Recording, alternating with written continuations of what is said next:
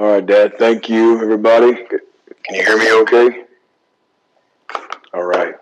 I was planning on doing something tonight, but I've felt a little shift here in the last 30 minutes. So I'm just going to talk some practical things tonight about keeping the harvest. Keeping the harvest. I'm going to talk to you about retention.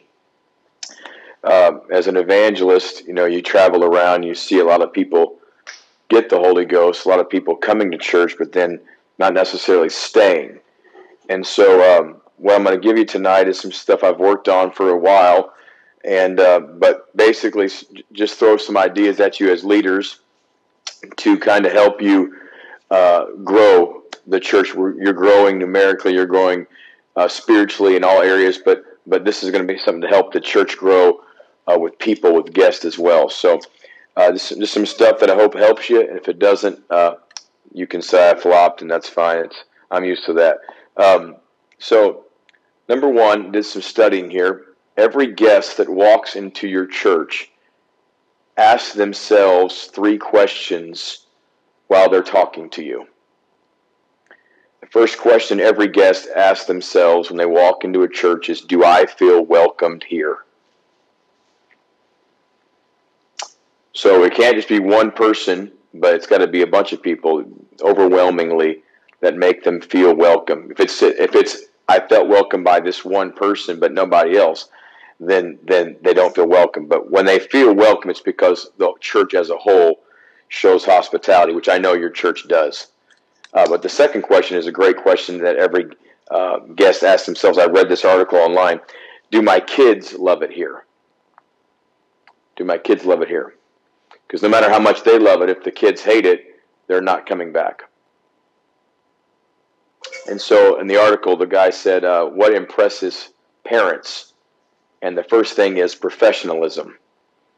Professionalism impresses parents, knowing their kids will be safe. Secondly is knowing that their kids like it, happy. Basically, you want the parent picking the kid up after church and the kid saying, I don't want to go home. This place is amazing. That's the kind of thing that will bring the family back to the house of God. So they're impressed with professionalism. They're impressed with their child being happy. The third question that every guest asks themselves is this: how do I go forward from here with this church? Another way of looking at it is there a plan in place here that lets me develop and grow, or is this just a club that I'll never fit into? Is this a church where I can start to be a part? Is there a ministry for me, or do I have to get to a certain level before I'm even accepted? And we know that we don't compromise any standards. We don't compromise all that stuff. There's certain levels of ministry that are available to certain levels of dedication and commitment. But I would say that there needs to be a plan in place in every church that when a guest comes, it's not just, okay, you're here, you sit there for a long time until we deem you ready, but find a way to get the guest involved. Find a way to get the guest involved at the church, whether it's picking up donuts, whether it's parking cars, whether it's anything, assisting somebody. If they feel like they are a part of the church, if they feel like they're accepted and they can develop, they're far more likely to come back if they feel like they can develop there versus feeling like I'll never fit in here. The Ritz-Carlton hotel chain has a 15-to-5 rule for all their employees, and that is this: when a guest walks in the Ritz-Carlton, when you are as an employee, when the guest gets 15 feet from you, you are to smile at every single guest. But if they get within 5 feet of you, you are to say something kind and encouraging to the guest. Every employee has to do this. You can be fired if you do not do this. It's called the 15-to-5 rule. We greet you from 15 feet away with a smile, but if you get close enough and you get in speaking distance, we will be speaking to you. That is how professional companies do it. And so it's amazing how we could take those kind of thoughts and put them into the church where every guest feels overwhelming love, overwhelming compassion.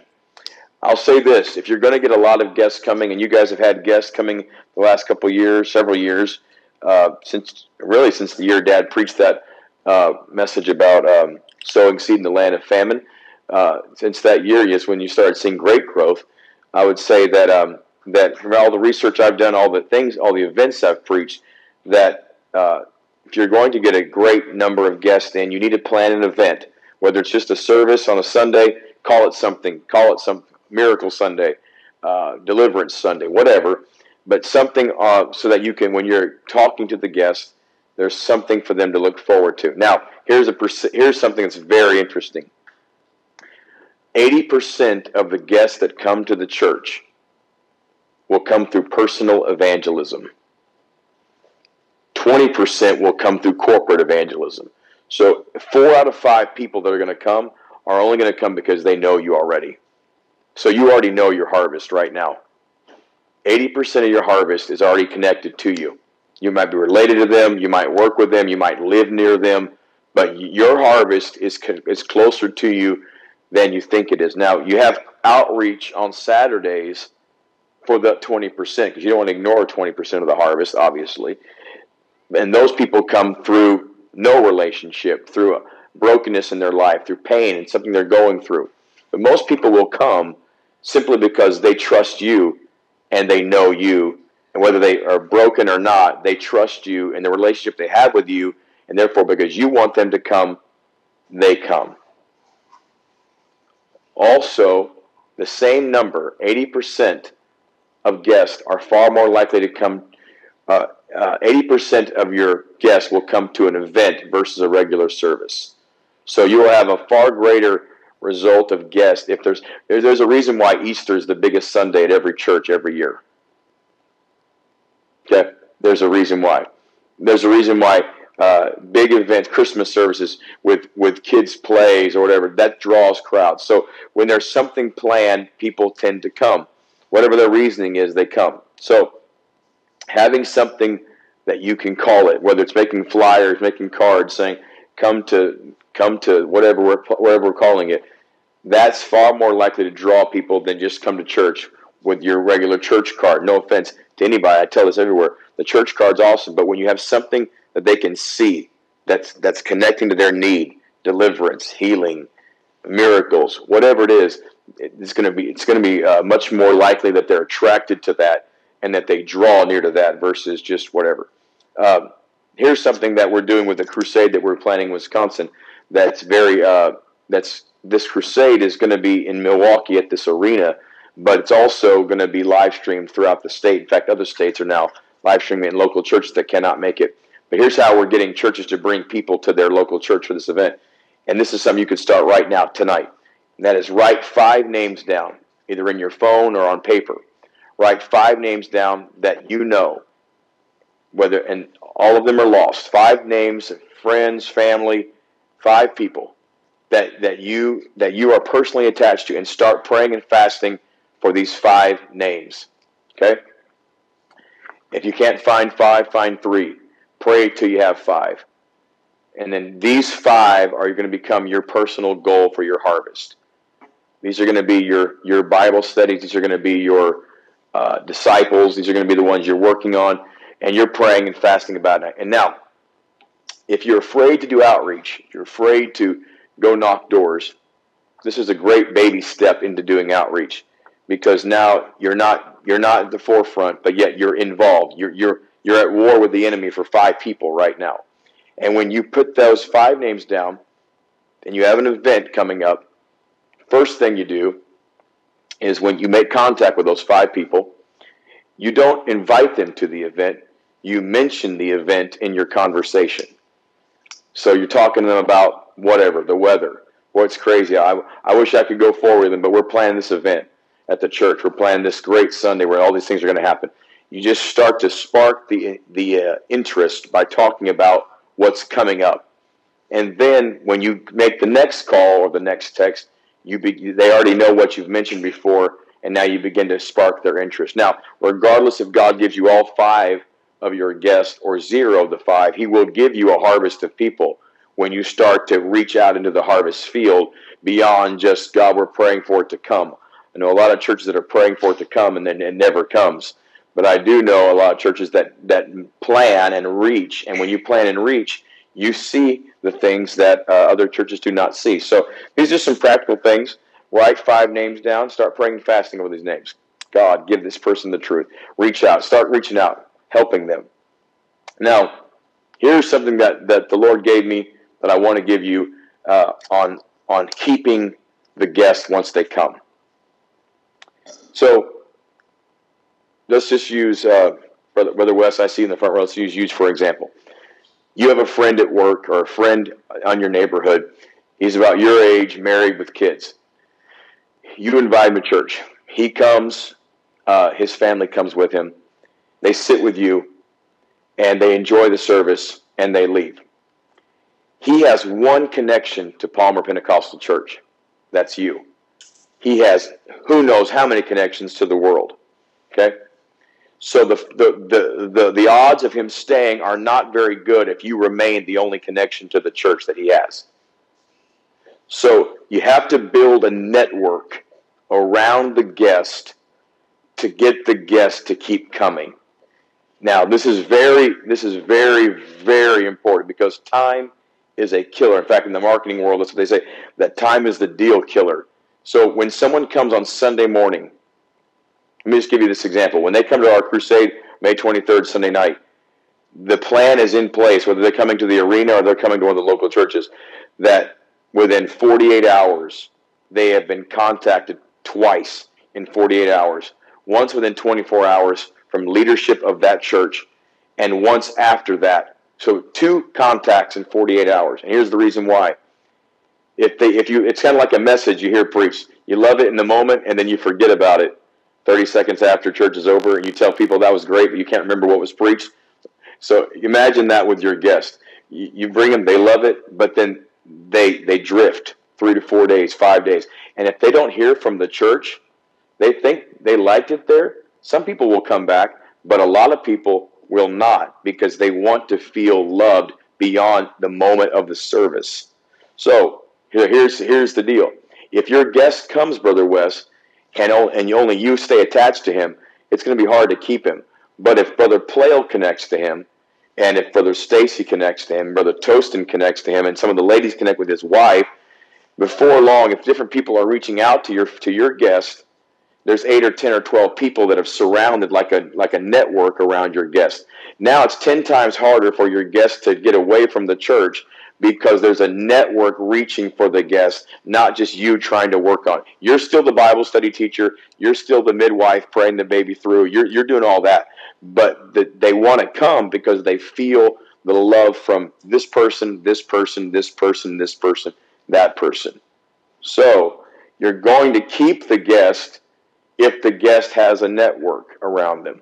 Now, so the plan is for instance, what we're doing is 24 hours 24 hours after they come, and this is very essential that you get their information. I know it's so basic and it's not spiritual, but just go with me for a moment. I preached at a church recently. 19 got the Holy Ghost, and the pastor literally said on the platform, "Do you think we should get their names?"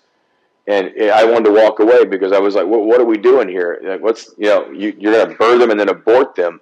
So, I think that getting information is huge.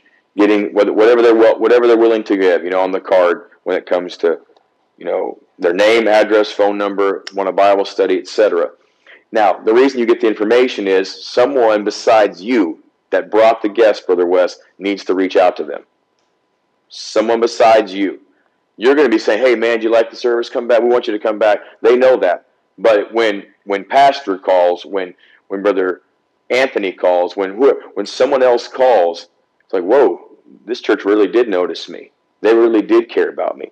So now you've got different people. So the plan that we do is 24 hours they get an email or a text, 48 hours they get a call, and within 7 days there has been a personal visitation to them. Someone brings them cookies. Someone brings them whatever. I mean, just someone reaches out. Now, this is very important on the personal visitation that the demographic be proper. So if your guest is if it's a 20-year-old girl, you're not bringing a 20-year-old guy to talk to her at her apartment. You know what I'm saying? You're thinking of what makes the guest comfortable. You're bringing a young lady or a lady with a family to church. You want someone to be comfortable. If it's an elder, an elder's going to go knock on the door and talk to them, because the reason is, and this is how you get church involved in outreach and retention, is you want the guests to feel that network is connected to them personally. Like, wow, I have people. I love the atmosphere. I love the preaching. I think the church is powerful. But more than that, I've got friends here. I've got people that want me to hang out with me and want to talk to me. You're not going to lose those types of people. Now here's a big one. New people bring new people. Okay? The new people win the new people. And the reason is the new convert has a lot of connections still in the world that the person that's been in church 30 years does not have. If I bring someone to church tomorrow and they get the Holy Ghost and they get baptized in Jesus' name, they're going to have a lot more connections to the world than I am, because my connections are in the church. So if you get a network around the new people, guess what the new people are going to do? They're going to bring their family, bring their friends, bring everyone. And it's like the beginning of a Cornelius revival. A Cornelius revival is where you have the entire family coming, not just one person getting the Holy Ghost. The whole family gets it. And Cornelius revival has got three elements: praying, giving, and fasting. And then someone coming to Cornelius' house. So you got praying. Cornelius is praying, giving, fasting, but then the church had to come to knock on the door and talk to him. So my point is, like in that Stockton, California revival we had 7 or 8 years ago. Let me just tell you a quick little story. We went there in March to help work the altars for a Holy Ghost event they had. We weren't preaching it.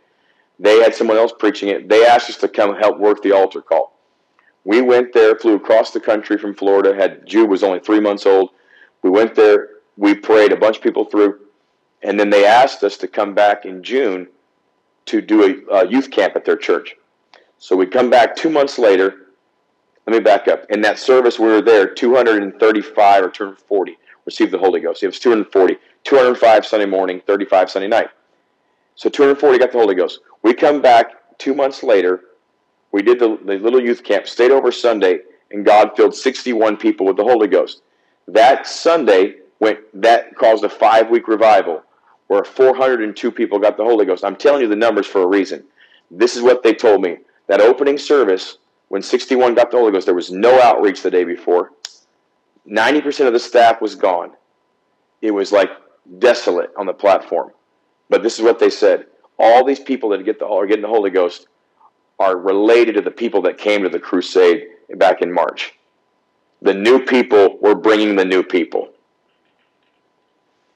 The harvest continues to domino when you keep the people connected that come in. So if it's been a while since you had a big breakthrough Holy Ghost, maybe it's happened every Sunday. I know you're having powerful church lately. So what I feel to tell you is, take it to the next level with this. This is getting powerful. Now let's get these people not just in the atmosphere, but plugged into the culture of who we are, so that they can bring their family. And before long, you can't fit the revival in that room right there, because there's so many people that want to come.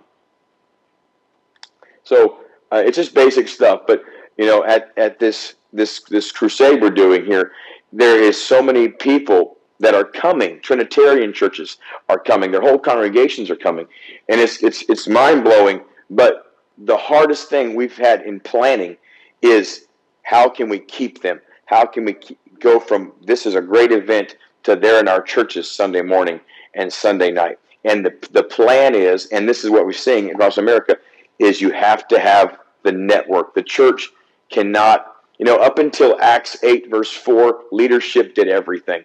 And as long as leadership does everything, you're not going to have the breakout revival. But in Acts 8 verse 4, they went everywhere preaching the word. They got persecuted, and it caused the whole church to become preachers. When the whole church, and I love it, my pastor said this: you don't need a pulpit. You get a Bible study, you've got a pulpit right there, and you can start reaching anybody possible. But you have to desire, do we want the whole church to have revival, or do we want to have a few people pushing here and there? If pastor has to push and I'm not saying he does, and just get up and correct me if I'm wrong, but if pastor has to push for a few people to get involved here and there, and he has to reward you all the time to get involved, then before long, you are stuck in a mentality of I'm receiving. You have to beg me. I receive. You can't have revival receiving. Revival is about giving, reaching, stretching, pushing, going beyond yourself. So my point is that if you're going to have this break, which I think you are, I don't think God gave you the new building just because you couldn't fit in the old building. I think He gave you the new building because He plans to fill up the new building and more after that. That's what God doesn't do things accidentally. So it would make sense that we would say, okay, how can we get involved in not just the outreach? And I've been looking at over in my mind what we've been talking about in my sessions with you, and I thought, okay, Dad's had me do altar training. We've talked about outreach. Clearly, there's a harvest coming. Because this is something the Lord, this kind of stuff, I'm just telling you from 20 years of traveling, these kind of things only happen when churches are about to break into revival. And so because of that, then you want a plan in place. A friend of mine did a study, and this is crazy, but he said in the United Pentecostal Church International and the UPCI in America, there's 1.5 million seats in the whole nation in our sanctuaries. And we're claiming these big, huge revivals are coming. We can't even house them if they did come. We're not even prepared for it at all. And we're acting like God's going to blow our minds and we're going to win the whole world, and we can't even win half our town. So the truth is, you got to get a Joseph mentality. Joseph said, let's build a bigger barn, build bigger storehouses. Let's start saving. Let's start preparing. And I think that, and I believe this, that God gives you what you can manage, not what you can dream of. So, the very first job man ever had was a manager. God told Adam to manage this garden. I want to see how good of a manager you are. And so I think God gives you the revival that you can handle. So my point is, if you prepare, the reason why I'm telling you guys this is because you're at that 200 level. And I see a lot of churches that go 50, 60, they never get beyond that. If they do get beyond that, they tap into that 100, 120. But then sometimes they leave that 120 and they go to that 200 realm. And so many churches get stuck at the 200 level. And here's why. They think like a church of 200, not like a church of 500. But when you think like a church of 500, God gives you the extra 300 people. So you have to think bigger than what you are to become bigger than what you are. But if you're waiting to get bigger, saying, come on, where are the guests? What's going on? Well, they're not coming because there's no plan to keep them. So if you have a plan to keep them, God will send them to you faster than you can even think about, because He wants them to be saved more than I do, more than you do. So the thing is, start preparing without your evidence. Start preparing for what you have faith for God to send, and then build on it. Prepare for it. Some churches do something that I don't know. Y'all may do this. I don't know, but I've seen a couple churches do this where when they have guests come, they have a reception for the guest after church, where they go in and get a little welcome card, whatever, get a gift. But some churches have a class set up, and once the guest gets the Holy Ghost, they immediately encourage them to enroll in this class where they start to grow and learn the doctrine and learn the ways of the church. And when they start, they keep those people. 10 times out of 10, it seems like they keep these people when they get connected to development, not just connected to the atmosphere. So they're going to love your singing. They're going to love your preaching. They're going to love the altar call. They're going to love the people. But have, and I'm sure you do. I'm just throwing this because this is what I tell everybody. But have a plan in place where they're not just loving the experience, but they love the culture, and they want to be a part of the culture of this church. And if you get that, you can't block it. The revival that's going to come. It's unbelievable what God will trust you with. So I think we're praying a lot of things that we're not planning for. We're praying for things that we're not preparing for. We're believing God for things that we're not stretching for behind the scene. God gives you Jericho because you've conquered territory all the way up to Jericho.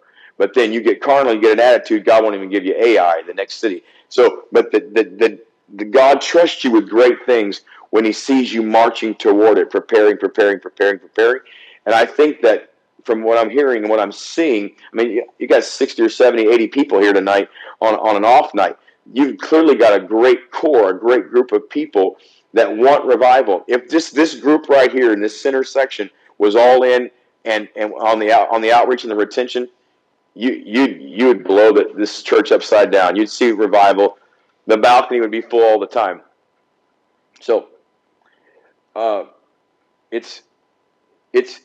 we got the spiritual stuff down. We're praying. We're fasting. We're doing the outreach. We're all in. But maybe some of us are not. And I tell this everywhere. Maybe we just need to prepare in advance for what we really want God to do. Because we're saying, God, it's all on you. It's all on you. It's all on you.